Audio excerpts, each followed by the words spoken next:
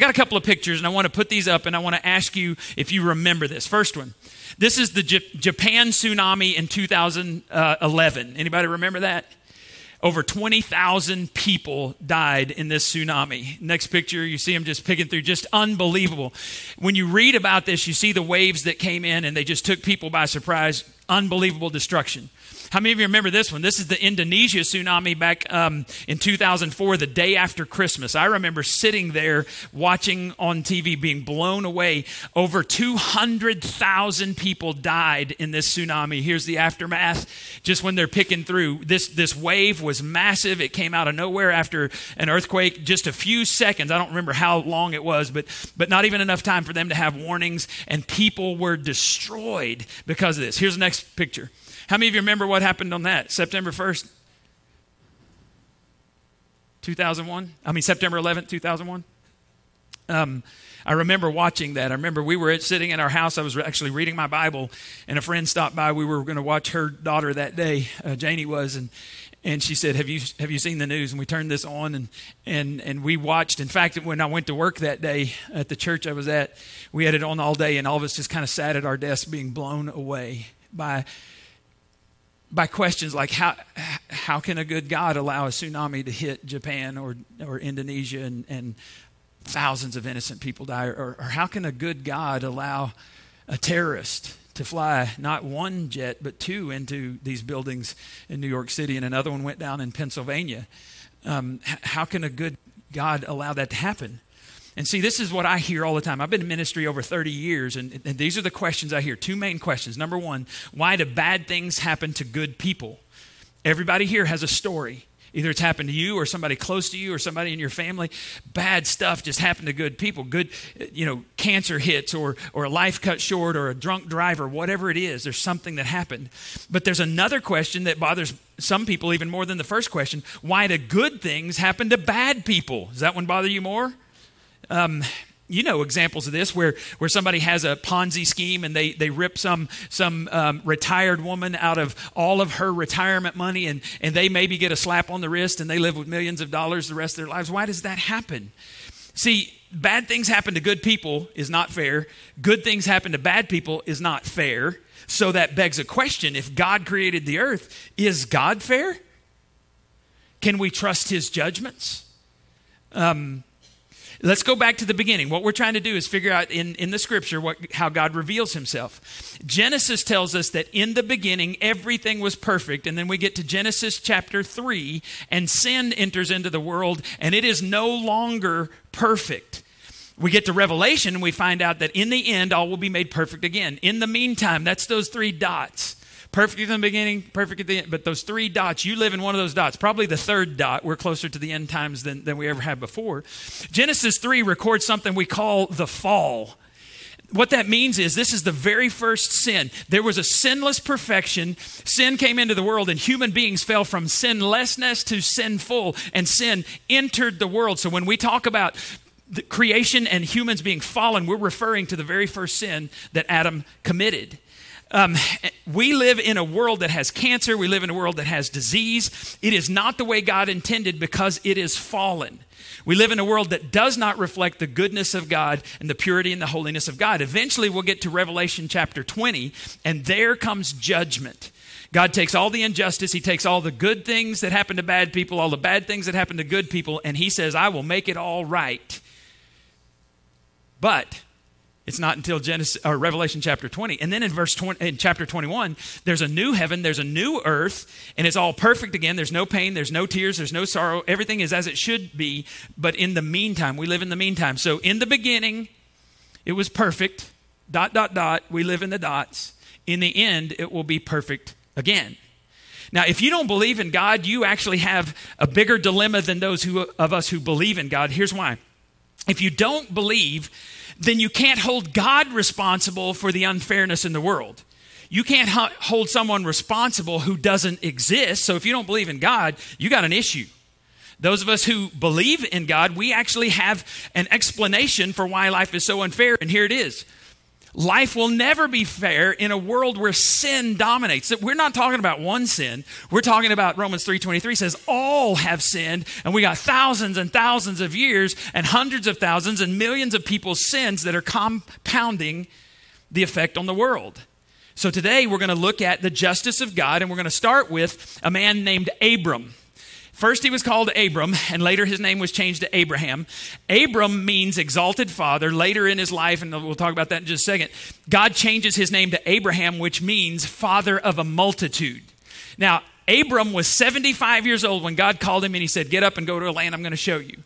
He was 86 years old whenever he had his first son, Ishmael, with his wife's servant girl named Hagar. This caused all kinds of problems. It was 11 years after God called him. He decides he's going to run ahead of God. He's going to have his own child his own way. And there are still problems in the world today because Ishmael was the father of all of the Arab nations that are still persecuting the Jews to this day. And in fact, the Muslims will tell you that it was Ishmael who was sacrificed on the altar when Abraham went to sacrifice him and God provided the ram. They'll say, no, the temple is a holy place for us because it was Ishmael, but the word of God says, no, it was Isaac. And so the Muslims contradict the word of God, and their scripture comes hundreds of years after our scripture does.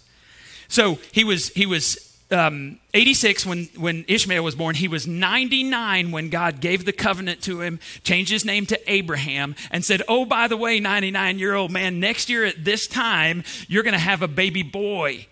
Sarah heard this, she laughed.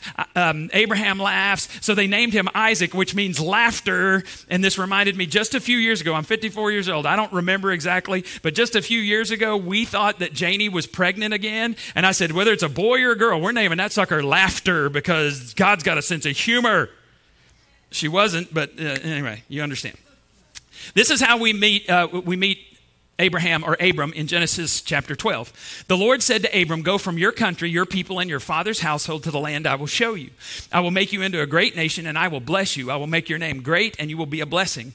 I will bless those who bless you, and whoever curses you, I will curse. And look at this, and all peoples on earth, if you're a believer in Christ, or if you've moved towards Jesus at all, you're fulfilling this scripture from thousands of years ago. God had to be a sovereign God to make this promise to a man who didn't even have his own child and say, I'm going to bless all of the nations of earth through you. How did he do that? First of all, through the Jewish people, but then through the Messiah, Jesus Christ, who came eventually from Abraham. Amazing. All the peoples on earth will be blessed through you. Now, when we get to chapter 13, Abraham and his nephew Lot are living close to one another. They're in tents because they're shepherd people. And so their flocks, God has blessed them so much that their flocks are overrunning the land. Their shepherds, their herdsmen are fighting with each other. No, this grass is for our sheep. No, it's for our sheep. This water's for ours. They're just having this big fight. So Abram comes to Lot and he goes, hey man, we're close. We don't need to be fighting. He says, if you want to stay here, I'll go over there. And he looks at this big valley going this direction. And he says, if you go that direction, I'll stay here. And so Lot looks around and he goes, hey, that looks much better than here. I'm going that way. And Abram settled for what we now call the land of Israel. It's where God wanted him the whole time. So he settled for that. Now, I want you to see what happens when Lot goes towards that other place. So Abram settled in the land of Canaan, and Lot moved his tents to a place near Sodom. You've heard of that place. And settled among the cities of the plain. But the people of this area were extremely wicked and constantly sinned against the Lord. So Lot lives in a place that God has his hand, he sees all of the wickedness, and eventually God says enough. So the Bible tells us that God, in the form of a man, comes to Abraham. So he looks like a man, he obviously doesn't look like God. He comes to him and he asks this really interesting question. God asks himself this question in Genesis chapter 18, verse 17. Shall I hide from Abraham? So this is after he'd changed his name. Shall I hide from Abraham what I'm about to do? God always tells his people what he's about to do through somebody. God appears to him. He says, hey, Abraham, Sodom and Gomorrah are so wicked that I'm about to destroy them. Abraham says, my nephew Lot lives there. I don't want him to die. So he literally begins to negotiate with the God of heaven to try to save Sodom and Gomorrah. Here's what it says in verse 25. Then Abraham approached him, God, and said, will you sweep away the righteous with the wicked? What if there are 50 righteous people in the city? Will you really sweep it away and not spare the place for the sake of the 50 righteous people in it? Far be it from you to do such a thing. This is as close as you can come to cussing in the presence of God, and not be smitten. Smite thee, O mighty smiter. I don't know. Smite me. I don't know. God forbid that you should do something that's not right.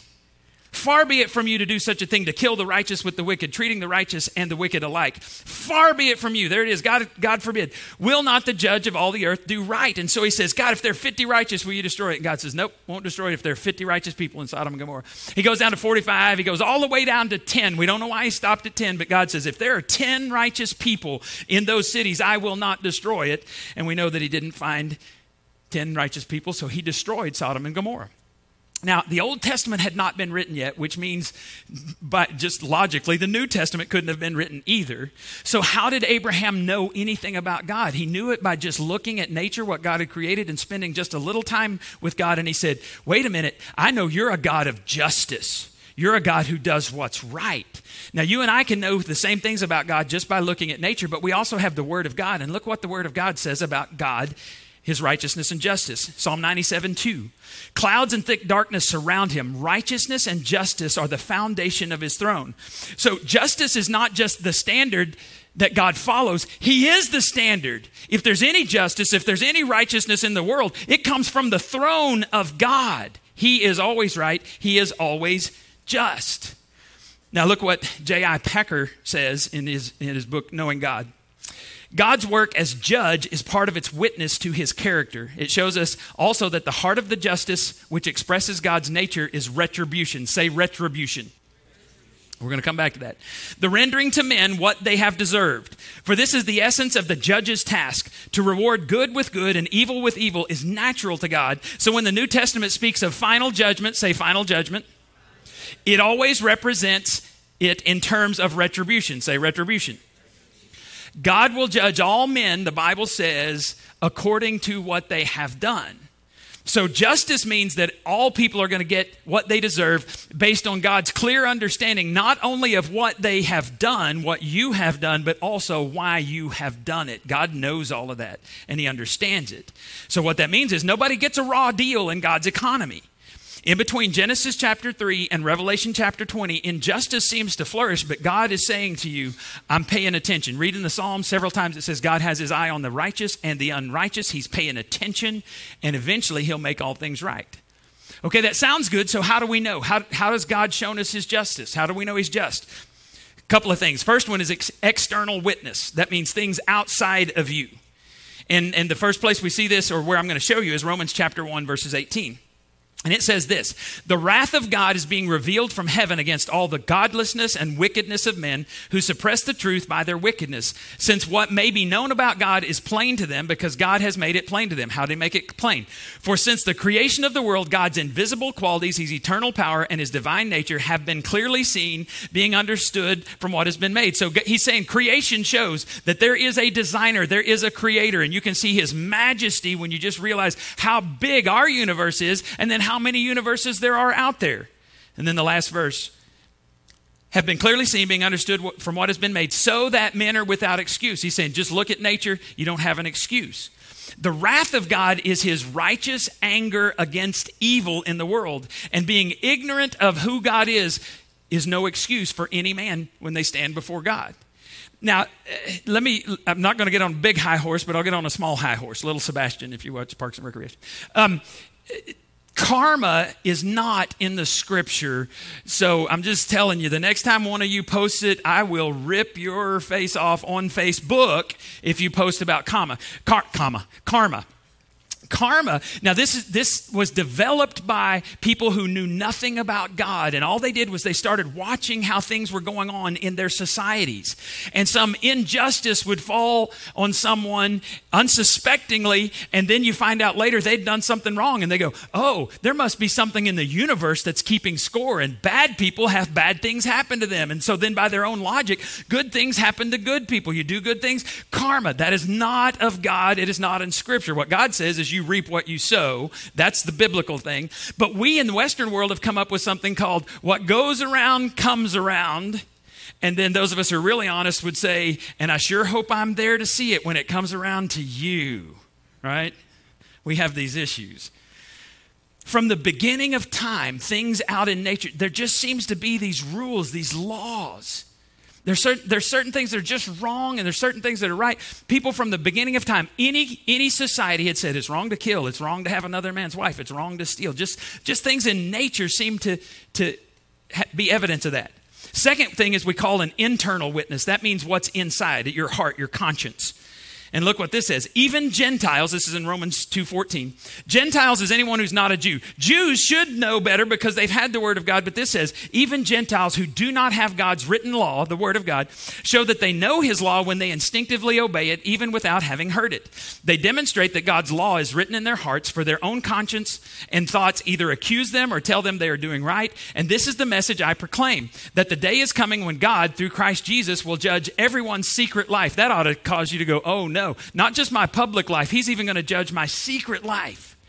And all people from all societies, even folks who've never heard a thou shalt not from God, have this internal law that tells them right from wrong. It's called conscience. And even if their conscience is seared because they've been bad for so long, there's a conscience there. Now, let me give you an example from the scripture. Acts chapter 28. Paul is a prisoner. He's been arrested because he's preaching Christ in Jerusalem. They were going to kill him, so he appeals to Caesar. He's on a ship going to Rome where he's going to have a trial before Caesar. And so he's being guarded. He's in chains. Roman soldiers have him. They're on this ship. He had a dream in the night saying, we're going to have a wreck. You should not go, but they didn't listen to him.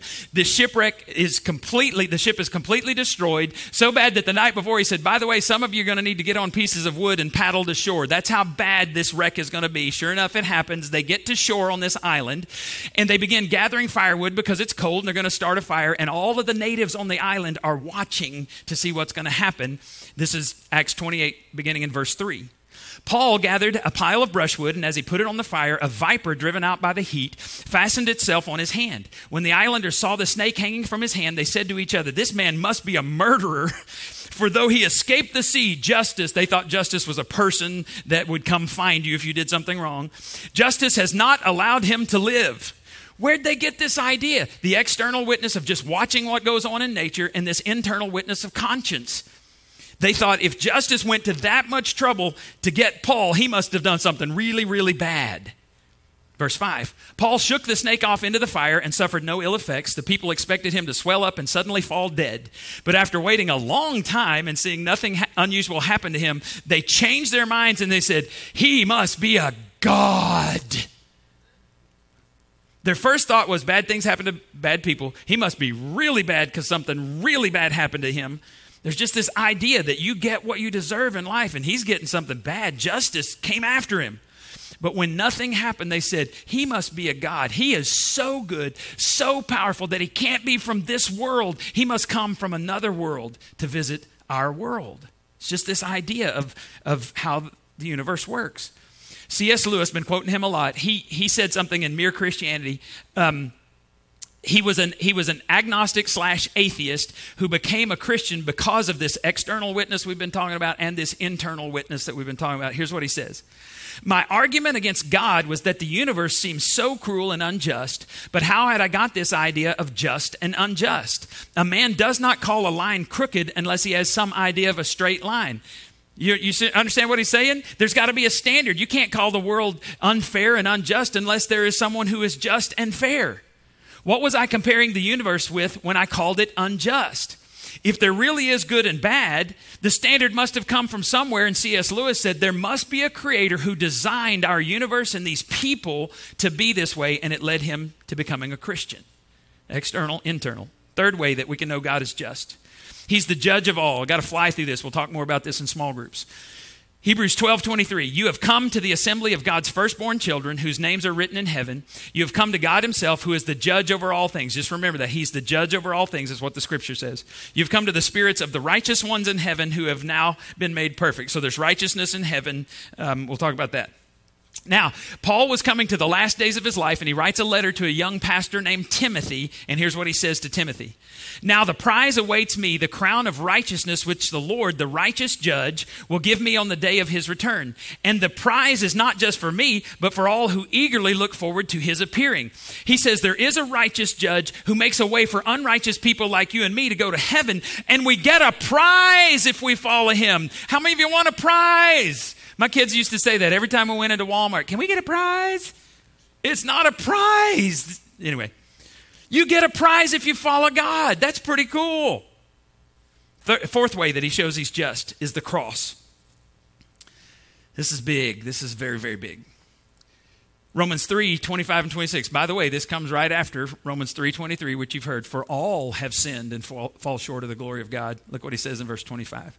For God presented Jesus as the sacrifice for sin. So this really means atonement for sin. So say that word, atonement. Atonement means something has been paid for. When he's the atonement, Jesus pays for your sins. People are made right with God when they believe that Jesus sacrificed his life, shedding his blood. So if somebody teaches that Jesus didn't sacrifice his life, that he didn't die on a cross, that is not the true scripture. That is a false belief. This sacrifice shows that God was being fair when he held back and did not punish those who sinned in times past, for he was looking ahead and including them in what he would do in this present time. God did this to demonstrate his righteousness, for he himself is fair and just, and he makes sinners right in his sight when they believe in Jesus. It's not enough to believe in Jesus, you have to receive. The demons believe, and the Bible says they're going to be cast into the lake of fire. They will not be in heaven. You have to believe it and receive it. So the problem of sin was atoned for, or it was covered by Jesus Christ. God did that to make a point about something, his justice. He takes it very seriously. See, God loved us and wanted to rescue us. So how could a God of love and a God of justice do that at the same time? How could it be a God of love and a God of justice at the same time? The answer is the cross. The cross was God's justice in action. God hates sin, hates it. Because it destroys individuals, it destroys relationships, it causes people to make all kinds of horrible decisions like abuse and drugs and alcohol and theft and just all of these things, murders. That's what sin. So God hates this. How's he going to pay for it? He has to come and pay for it himself. The only solution for him to be a just God and a loving God was to send his own son to be the perfect sacrifice on the cross. And when Jesus was hanging there and when he said, my God, why have you abandoned me? It was at that moment God turned away because the wrath, his righteous anger was poured out on Jesus as the payment, the atonement for your sin and for mine. And if you accept that, receive that, you're justified. Somebody said it's justified means just as if I'd never sinned. In God's eyes. Now, if you don't understand the grace of God and the justice of God, you tend to think that God grades on a curve. When I went to Baylor, I was going to be an electrical engineer. Even though I told my church I was going to be a minister, I go and I signed up for the electrical engineering department, and chemistry and calculus determined in my mind that I was not going to be an electrical engineer. My chemistry professor historically flunked over half of his class, and eventually after I got out of college, they fired him because they said, if hundreds and hundreds of students are flunking your class, maybe the problem is you and not the students that we're bringing in. But anyway, this guy was just crazy hard, and I would write down notes. I would write down everything he said. I would read the book, and then I would go. So class average was a 52, and my average was a 56. So I'm like, well, I'm better than half of these losers, right? But still, if that's going to take one heck of a curve. The problem was there was this Vietnamese guy named Ka Vo, K-A-V-O, and he was brilliant, and he always scored a 98. And so the professor would say, Ka Vo got a 98, and everybody go, Ka Vo. Super nice guy. And in fact, he lived in my dorm, and I started studying with him. And we would be studying, and he'd go, well, here's the answer. And I go, dude, it's not in my notes. It's not in the book. How did you get that? And he goes, how did you not get that? I learned in high school. And I'm like, well, my high school sucked. That's my only explanation. Can't be. He's like, this is elementary. I can't do a Vietnamese accent, so sorry. How do you not know this? Stupid curve buster. Here's the deal. Carl made a 98 in God's economy. That's failing. Perfection is what gets you into heaven. Not missing one answer, not missing two answers, not having a 56 or a 52. Perfection or you're out. That's why we need a Savior. And what God's justice demanded, his love provided. Billy Graham says this: the Lord is not only tender and merciful and full of compassion, but he is also the God of justice, holiness, and wrath. Compassion is not complete in itself, but must be accompanied by inflexible justice and wrath against sin and a desire for holiness. These next two lines slap me. What stirs God most is not physical suffering, but sin. Physical suffering is temporary. You live in one of those dots, ... You live in one of those, and God says, I'm not so worried about your physical suffering, even your emotional suffering, because that's temporary. It's in the dot. But the effects of sin last forever. They're eternal. So God's more interested in what lasts forever, not what's temporary. This next one slapped me too. All too often, we are more afraid of physical pain than moral wrong. Ow.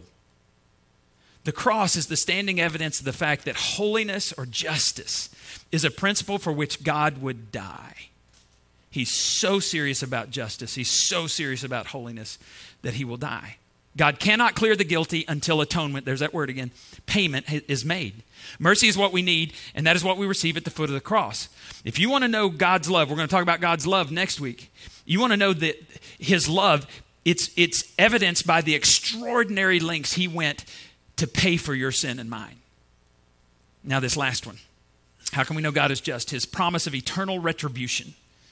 Retribution means you get what you deserve. And here's the deal. Okay, write that down and then you got to look up here. Both Christians and non-Christians will face retribution, but it will be very, very different. And I want to show you the difference. First, I'm going to read for you what believers, Christians, will go through in their retribution. 1 Corinthians 3:10, because of God's grace to me, I've laid the foundation like an expert builder. Now others are building on it. But whoever is building on this foundation must be very careful. For no one can lay any foundation other than the one we already have, which is Jesus Christ. He said, you got to be real careful. Only the people who build a foundation that say Jesus Christ is God, he came from heaven, he lived a perfect life, he died on a cross as payment, atonement for your sins, he was laid in a grave, he was raised from the dead, and he's going to come back again. That's the foundation that was laid. Any religion that teaches anything other than that is a false religion. So Paul says, can't teach anything other than that, Jesus Christ. Anyone who builds on that foundation of Jesus Christ may use a variety of materials. He's saying the way you build a church, as long as your foundation is solid, you get a choice. You can use gold, silver, jewels, wood, hay, or straw. But on Judgment Day, you got to say that. Say Judgment Day. On Judgment Day, fire will reveal what kind of work each builder has done, what each Christian has done. The fire will show if a person's work has any value. If the work survives, that builder will receive a prize. If what you've done for Christ survives the fire, you get a prize. But look what he says. If the work survives, that builder gets a prize. But if the work is burned up, the builder will suffer a great loss. No prize. Now, here's the good news if you don't get prizes. The builder will be saved. The Christian, Christ follower, will be saved. So you won't be thrown into hell, but you also won't get the prize. It'll be like someone who's barely escaping through the wall of flame. So, yay, I'm in heaven. I didn't build very well. See, there's coming a day that you'll give an account for your life. I will too. And do you think that someone who lives for Christ, who's passionately pursuing a radical relationship with Christ, and they use all of their time, not all, but they use their time and their talents and a good portion of their money to build the kingdom of God, do you think that person will be treated equally with someone who doesn't pursue God passionately? Not a chance. There's no justice in that. What you do on earth will determine what you do in eternity. When gold and silver and precious stones are exposed to the flames, they actually become more valuable because all the impurities bubble out. What happens when wood, hay, and straw are exposed to a flame? What is left over? It's destroyed. There is no value. There will be fire on Judgment Day. Judgment Day is different than what we're going to look at in a second. And it will test everything a Christian, a believer, has done in this life. And if you're a member of God's family, you're not going to lose your salvation. You may lose your prize. Because the fire is going to reveal what you did for you and what you did for God. And you get a prize based on only the things you did for God. Now that's believers. Retribution also applies to unbelievers, to the lost, but in a very different way. Look at Hebrews 9:27. It is appointed for men to die how many times? Let me ask that again. It is appointed for men to die how many times? Once. And after this comes judgment. Any religion that talks about reincarnation directly contradicts the revealed word of God. You die one time, you will face some type of judgment. Believers go to the judgment seat of Christ. Unbelievers go to something called the great white throne of judgment. Believers don't go there. Different kind of judgment. The great white throne of judgment, it says that Jesus has this book, and it's called the Lamb's Book of Life. And it says that he comes out, so unbelievers will be before the great white throne. And it says that if anyone's name was not found written in the Lamb's Book of Life, Jesus, the only one that has it, can open it. If their name was not found written, meaning they've not been adopted into God's family, they were thrown into the lake of fire. Depart from me, I don't know you. You're not in here. Now, let me say this. Hell is the clearest evidence that God is serious about preserving the freedom of human choice. God so honors the dignity of people's choices that he's created a place where people who don't want to be around him get to not be around him forever. It's their choice. Everyone will not be in heaven, no justice in that. And you know what you're going to get when your day comes?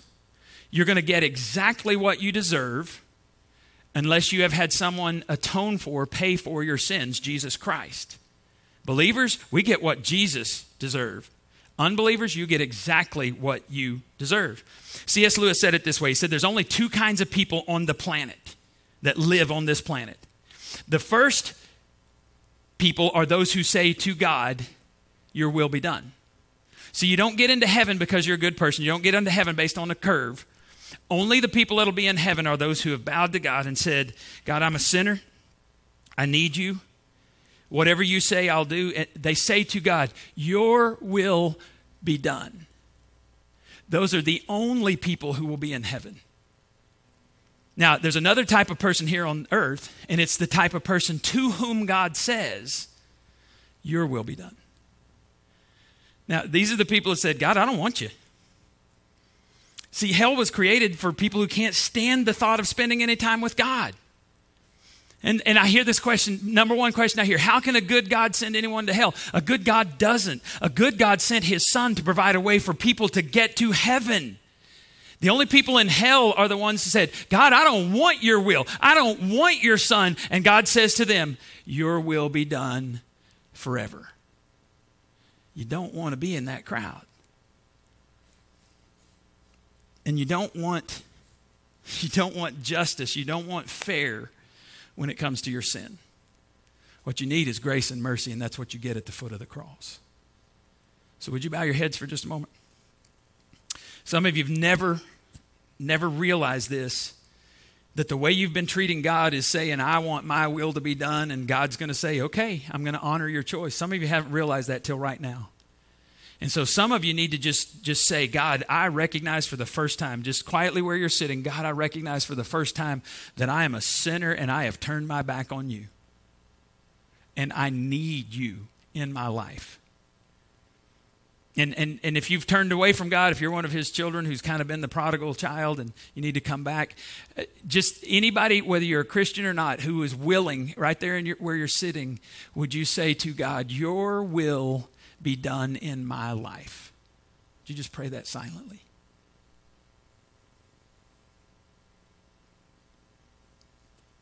Father, I pray that we would understand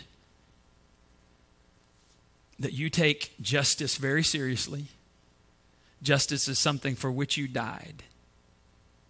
And so we need to take it seriously as well. Raise us up to be a generation who seeks your face. Our hands are not stained by idols or false gods, but we're a generation who seeks your face. We pray this in the name of Jesus. Amen.